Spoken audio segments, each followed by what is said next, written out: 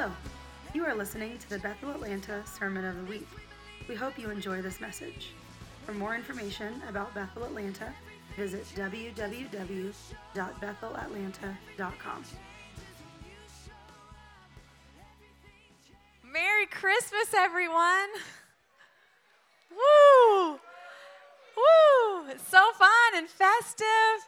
Oh, I don't know if the worship team is back here yet, but man, did y'all just love that so much? Thank you, team. Oh, it was so wonderful. And those words of those old Christmas songs are just so powerful.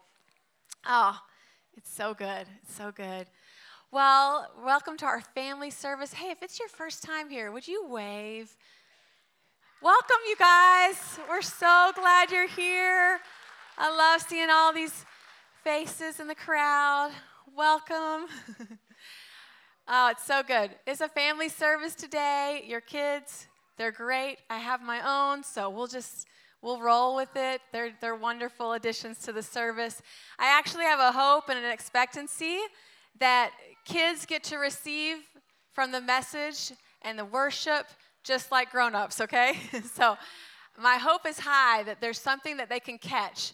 And I've watched it happen time and time again where a kid will hear a testimony and be like, that's mine. And they'll take it home, they'll pray into it, they'll see it happen for themselves. So I'm just setting my posture with the Lord there, like, okay, God, let the kids receive in the same way we do, okay? So there's some exciting news.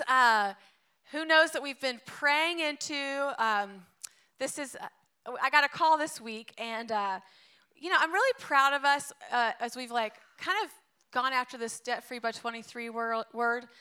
Our intercessors are really going after it. It's amazing. I see people day after day out week that there is an Atlanta family that would like to do a matching gift in honor of our debt-free by 23. They want to match up to $1 million. I know, it's so wild. Thank you, Jesus. Thank you, Jesus. Thank you, Jesus. Yeah. So this week, the way matching gifts work, we got a gift this week of $70,000 toward our building fund to debt-free. And that 70 just became 140. So, yay, Jesus. So, I'm just so grateful. This means if you give 100, it becomes 200 overnight. So, no matter the size, we're going after something as a body. We're going after it in many ways. We're going after it praying into it, making prophetic acts, giving. We're going after it just even becoming debt-free as individuals, doing a Dave Ramsey course next year. So there are steps that we're going after and believing for debt-free, okay? Oh, so good. So this is a fun Sunday to preach on. It's fun to just share on Christmas Eve. And I've just felt this spurring of hope all week in this anticipation as I just heard Vanessa sharing about the worship team and how the Holy Spirit was just falling in practice. And as I've just been meditating on this story of Jesus' coming as a baby, I'm really struck by the simplicity of the gospel. And this story is more profound and more powerful than we realize. And so today, I'm going to read portions of Luke and just add some snippets in, because if you let these words sink in, they carry such power, okay? So as you hear these words today, I want us to think, oh, how would it feel to be in real time 2,000 years ago? How would it feel to live in this story? So I'm going to set the stage. Isaiah prophesied for years prior to the coming of the king. He was holding a hope in the darkness. Like, he was living through hard times, holding hope of a coming king. This biblical hope, it's not circumstance-based. You know how hope can be easy and hope can be harder? When the circumstances don't line up, holding hope feels a little more challenging. Am I right? And I feel like the world was pregnant with anticipation. Like, we need a coming king. We're living in darkness. We need this coming king. And this is the story that starts there. God had been silent to his people for 400 years. So there was no fresh rhema spoken word from God. And people are looking for a king. They're looking for a king to come and rule them. So there were prophecies leading up to this. And our king, this King Jesus, the number of prophecies that preceded his birth is in the hundreds. So can you imagine having so many promises about your life before you even got there? I believe the Lord actually has tons of promises over each of our lives. And so this coming king had hundreds of prophecies of his coming. And I want to read a few that were just jumping off the page at me. They said, he'd be a human, he'd be born of a woman. He would reconcile people to God. He'd be born in Bethlehem. He'd be born of a virgin. He'd be preceded by a forerunner, who is John. He'd be humble. He'd be meek. Isaiah even spoke of a son who would be called God. And, I've just been thinking of all of his attributes, of what this coming king was going to look like. He was the hope of the world. He was the Redeemer, the hope of the nations, the coming king. He's the bread of life, the restorer of life, the great high priest. If you let these sink in, you're like, wow, he is bringing hope for all the nations. His birth is bringing hope for all the nations. He was the perfect sacrifice, the blameless, perfect sacrifice. He was the light of the world. He is the light of the world. He's Emmanuel, which means God with us, the glorious one. He came as a man from heaven. He's the eternal king, and he's the Savior of the world. So there is just this budding excitement, like, what's it going to be like? What's this king going to be like? And I think it shocked us all.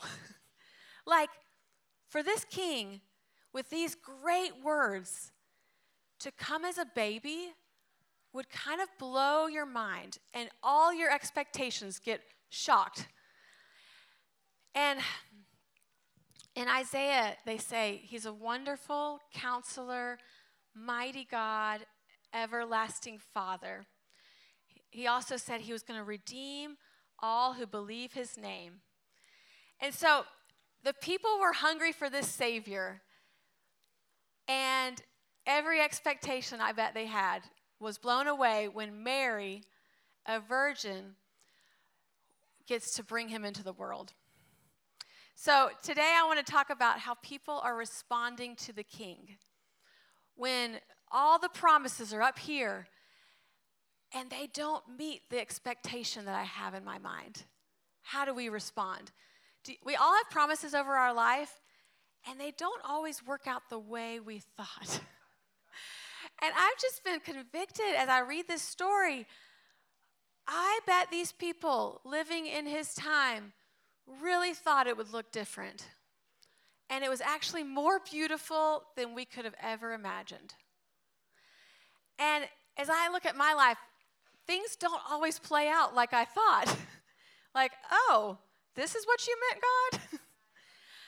And I'm like, it's going to be more beautiful than I thought. But my response in the moment is like, who'd have thunk? I didn't think this. And I just want us to look at this story thinking of the response of us. Put ourselves in these shoes. How will I respond to this king? How do I respond in real time to this virgin birth? So, Zechariah, I'm starting in Luke 1, and Zechariah is old in age. He's married to Elizabeth, who's barren. God has not spoken in 400 years, and the angel Gabriel appears to Zechariah in the temple. 400 years of silence, and here he is, a word from the Lord. And Zechariah is super afraid. It says, "Don't be afraid, Zechariah." This is Gabriel.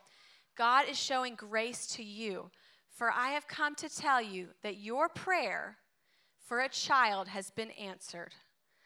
This prayer is a prayer that Zechariah no longer prayed. He prayed for years for a child. He quit praying. And then Gabriel says, "That prayer you used to pray, it's coming to pass." Are there any prayers that we used to pray that we left? And he says, Zechariah says, "How do you expect me to believe this? I'm an old man. My wife is too old to give me a child. What sign can you give me to prove this will happen?" Okay, Zechariah's response, that's what we're looking at. It's unbelief, it's doubt, it's prove it. I mean, that's a lot of pain to live with a prayer that I no longer have the energy to pray. And he responds in unbelief. And so Gabriel says, "Since you did not believe my words, you'll be stricken silent and unable to speak until the day my words have been fulfilled at their appointed time, and a child is born to you. That will be your sign." Okay? Gabriel, he was meaning business. So Zechariah leaves the temple. He can't speak. And he gets to wait and watch Elizabeth become pregnant in her very old age. And then a few verses later, in Luke 1:26, this angel Gabriel appears again. During the 6th month of Elizabeth's pregnancy, the angel Gabriel was sent from God's presence to an unmarried girl named Mary, living in Nazareth, a village in Galilee. She was engaged to a man named Joseph, a true descendant of King David. Gabriel appeared to her and said, "Rejoice, beloved young woman, for the Lord is with you, and you are anointed with great favor." Okay, this favor, it doesn't look like our version of favor either. Pastor Bill was talking about this in a recent message. It's really powerful, some of this thing about favor. So Mary is now going to be pregnant, and it looks like she's pregnant with an illegitimate kid. This is favor. And so she's pregnant, which looks like getting killed if you were illegitimately pregnant in her days. Her favor also looks like Joseph saying, "I'm going to divorce you quietly." So she's losing her husband, potentially. He gets met by an angel, and he's fine. He comes around. And she's losing her, like, she could get stoned. And then a year later, Herod wants to kill her baby. But she is greatly favored. Favored. Ooh. Mary was deeply troubled over the words of the angel. I can see why. And bewildered over what this may mean for her. But the angel reassured her, saying, "Do not yield to your fear, Mary, for the Lord has found delight in you and has chosen to surprise you with a wonderful gift. You'll become pregnant with a baby boy, and you're to name him Jesus. He will be supreme and will be known as the Son of the Highest, and the Lord God will enthrone him as king on the throne of his ancestor David. He'll reign as king of Israel forever, and his reign will have no limit." And Mary said, okay, this is her response, "But how can this be? I'm still a virgin." So she's still equally unsure as Zechariah, but she's meeting the angel with wonder. "Hey, God, hey, Gabriel, how can this be?" And it's an invitation. It's an invitation like, "Tell me, show me."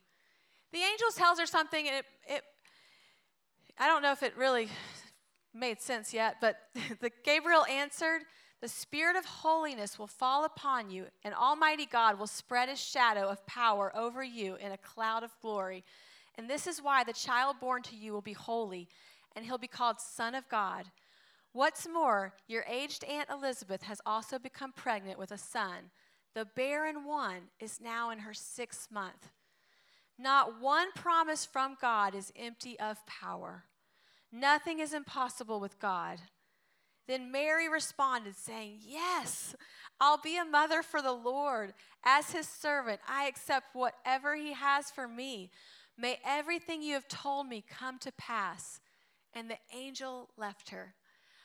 Wow, her response is so beautiful. She rejoiced before the fruition of the promise. She rejoiced in the hearing of the promise. In the middle of the unknown, so much unknown. How is this possible? This favor looks a little scary to me. I don't know what you mean, Gabriel. I'm going to rejoice.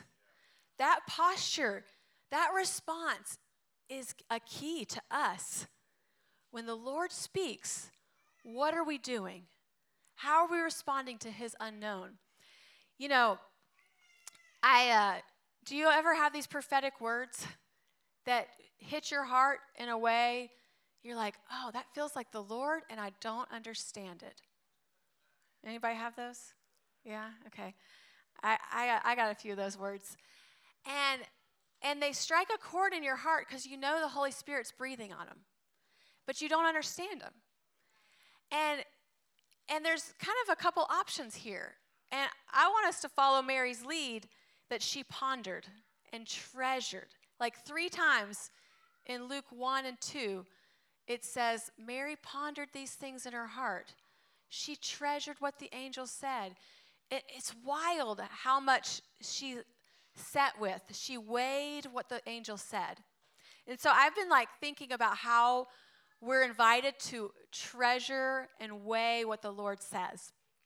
And I have these words, and I've memorized them by now. You know the words that you don't get? You're like, I don't quite get it, but I know it's you, God.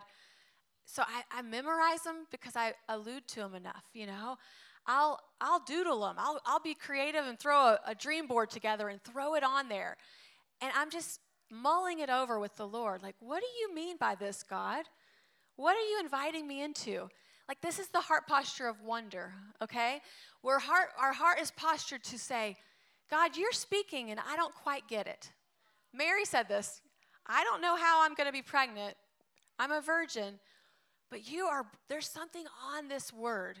Your words contain life. And that's his word to us. Whenever he speaks, something inside of us like, oh, there's life on this. I can't wait to discover what it means with you, Lord.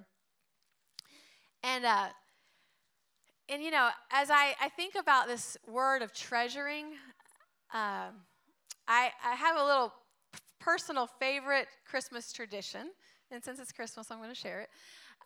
For about 7 or 8 years, I have made these little books for my kids. So each of my kids get their own book every year. And it's like I'll go through a year's worth of pictures. So I'm literally pondering over our year. And I warned Brent this year. I was like, babe, it's been a little bit of a hard year. This going through the pictures might not be as glorious as it always feels. Be prepared, I might be emotional. So I'm doing this, and I'm mulling over, pondering a year's worth of pictures and pulling them out for my 3 kids. And what makes it to the book is generally the good things, the things worth treasuring. And it's not just the vacations. It's like the funny moment where they made a birthday party for our dog Sunday and had this giant dessert that they served our dog. You know, it's these kind of moments. And it's very easy to forget that on April 1st, we had a birthday party for our dog. But I'm actually mulling over these pictures and reminding myself, remember that time? Wow, that was special. Oh, God, you really showed up in that moment. Oh, do you remember that time that Dan and Quinn came over and planted flowers next to my mailbox because I was too weak to plant flowers? Like, these things you forget until you remember. And this is that invitation of the Lord. And I think Mary did it so beautifully. She treasured, she pondered, she sat with, she waited. And so I've watched these books, I'm on year 7 or 8 now, and I almost forgot this year. And I walked into Wynn's room, and he had 12 of them on his bed, all of his and Lake's, and he's reading them all, and I'm thinking, oh, shoot, I got to get on it. Shutterfly is not quick. And so I started the process again, but it does something inside of me every year that makes me treasure what the Lord has done in my year. And it makes me, it wells up gratitude while I'm holding the great memories and the not so great memories of the year. It's an act of treasuring. It's an action of treasuring. And I think we can miss it. I don't think Mary had these encounters with Gabriel and went on without her life fully changed. And she didn't. It tells us she's pondering these things. She's weighing these things. She's sitting with them. And as we're doing that with the words over our life or what the Lord has done, there's an invitation there. There's an invitation for us to be with him as we discover more of what he has for us. So, she was no forgetful hearer. At Mary, she remembered. She treasured. So Mary, in verse 46, after she realizes just the glory that's happening in her life, she sings this song. My soul is ecstatic. It's overflowing with praises to God. My spirit bursts with joy over my life-giving God. For he set his tender gaze upon me, his lowly servant girl. And from here on, everyone will know that I have been favored and blessed. So she's proclaiming the word over her life that the angel spoke. I have been favored and blessed. The mighty one has worked a miracle for me. Holy is his name. And she just keeps talking about the glory that is in this child that she's carrying.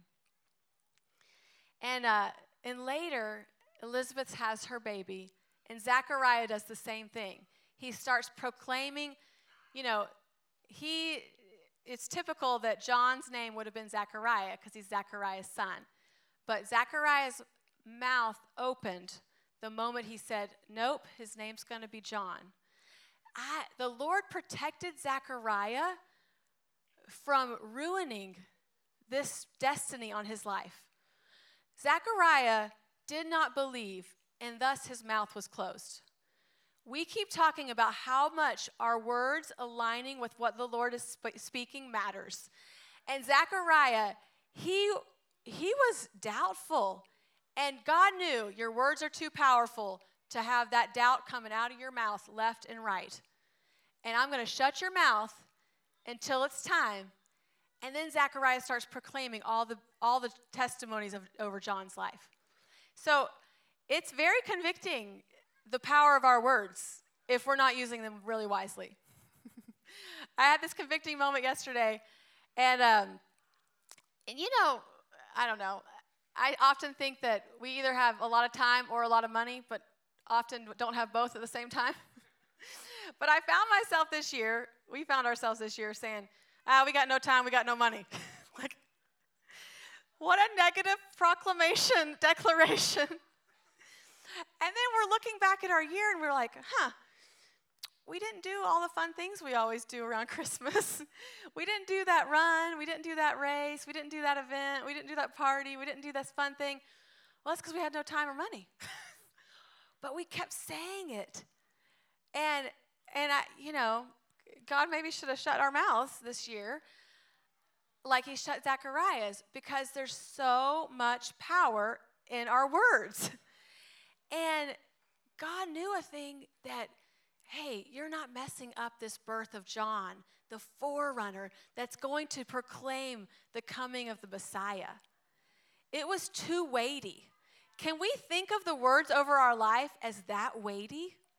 And can we think of our words as that weighty? They have so much power. Power of life and death is in the tongue. If we believe it, our life starts looking different. Our life adjusts. So John's been silent for, at least 9 months.